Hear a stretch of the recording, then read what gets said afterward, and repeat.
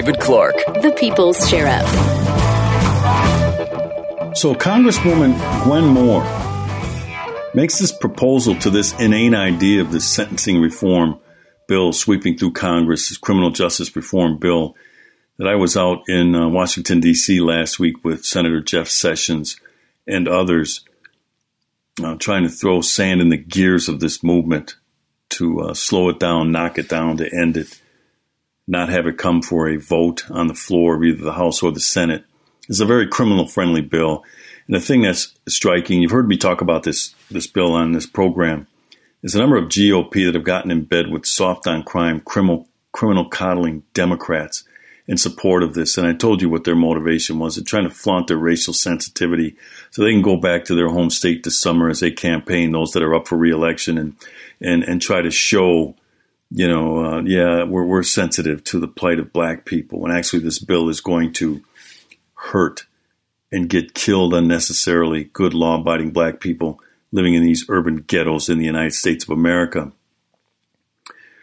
So during Police Week, I mean, the audacity of the left just it never stops amazing me. Congresswoman Gwen Moore, she's from Wisconsin. As a matter of fact, she is in my congressional district, so she's my congresswoman. The woman is a tree stump. The woman is one of the most irrelevant members of Congress. She gets nothing done. She's a part of no large policy discussions in terms of the shape of the country. She's a race baiter, and she'll carry the ball for the left on playing the race card. So she comes up with this idea. She proposes that police get de-escalation training and that we create a national use of force standard with local law enforcement. So here's from the story in the Washington Post by Wesley Lowery. Legislation set to be introduced to Congress on Thursday would create a new national standard for when police officers can use deadly force and require police academies to teach officer de-escalation techniques. And you wonder why I say that it is the objective of Barack Obama, Attorney General Loretta Lynch, her predecessor Eric Holder, and their henchmen at the United States Department of Justice Civil Rights Division. It is their objective to federalize local law enforcement. It says it right here. To create a new national standard for when police officers can use deadly force and require police academies to teach officer de-escalation techniques, and that they all get the same training. The one size fits all. You cannot do that. Every area is different. Every police department in America has a use of force standard. Every state requires it. Within every state, it's a little different because a one size fits all just doesn't work for all states. But it's guided by the Constitution and Supreme Court decisions on when and how we can use force. This has to be reasonable. So she comes up with this bill authored by Representative Gwen Moore, the bill called the Preventing Tragedies Between Police and Communities Act of 2016.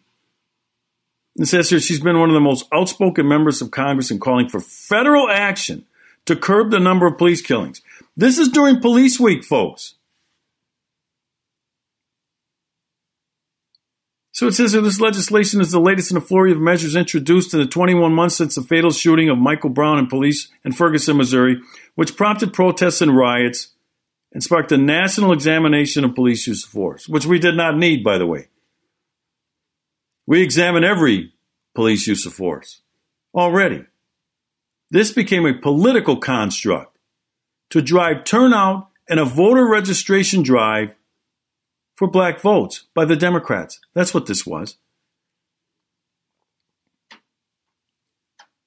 So I'm reading this, and she says, I do expect some pushback from law enforcement officials. And then you got this useless guy from the Police Executive Research Forum, Chuck Wexler, who kind of goes along with it. Improvements in training, which are the focus of this bill, are a key element of what we're working on. He shouldn't be working on his crap. It's not police friendly.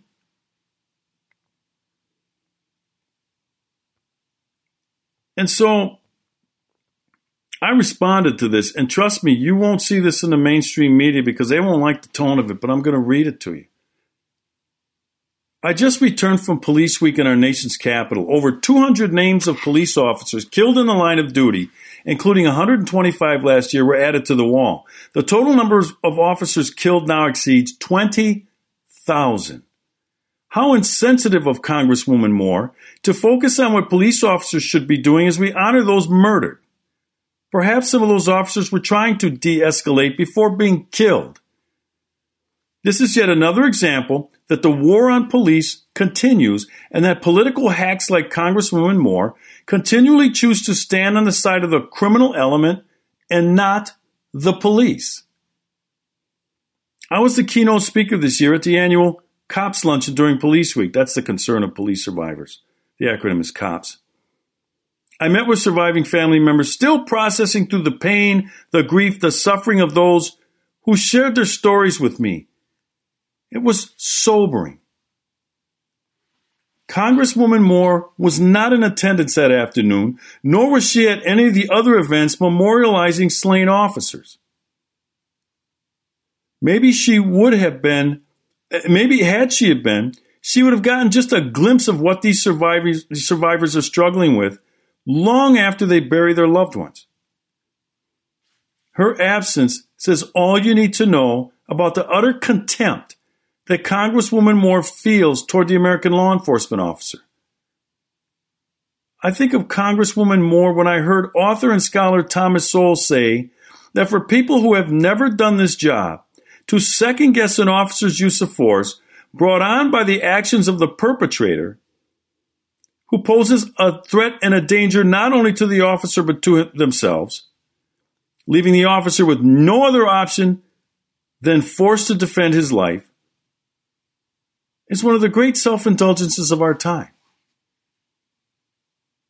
We are a nation of laws. Congresswoman Moore should bring herself up to speed on the law before opening her mouth. The rule of law allows an officer to use force not equal to the threat as she thinks. It allows an officer to use reasonable force to overcome the threat. This is not a 50-50 proposition. Her suggestion would get many more officers' names added to the memorial wall in Washington, D.C. I hope that the supporters of this jailbreak legislation add her amendment.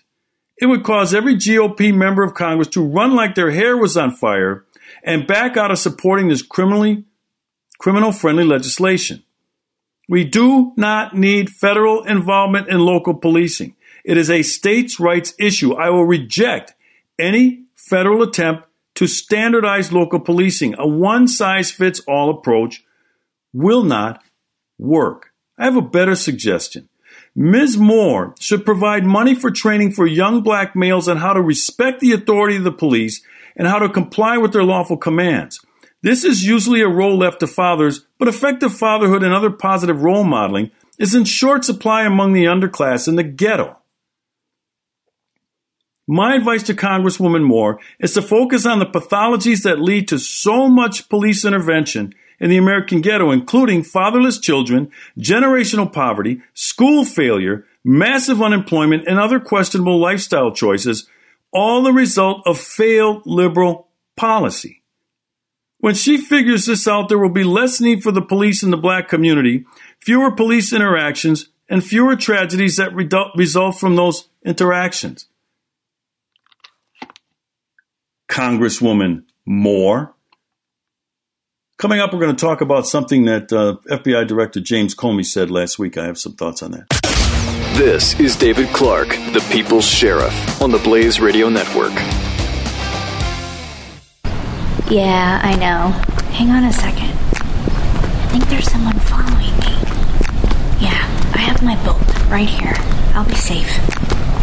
call you back. Don't be a victim to a would-be attacker. Carry the Taser Bolt and stay safe. With one simple tap of the button, the Taser Bolt delivers a powerful, continuous 30-second volt of electricity without requiring you to hold down or touch the device, giving you time to take your attacker down and escape safely. Taser International will even replace your Bolt upon sending them a copy of the police report free of charge. Get it now at pjsafety.com. While you're there, explore our family of non-lethal personal defense products to increase your defense capability and safety. Be proactive and get to pjsafety.com and choose from thousands of easy-to-use personal defense products right now. Tasers, stun guns, sprays, security alarms, and more. pjsafety.com. That website again, pjsafety.com. Your safety begins at pjsafety.com.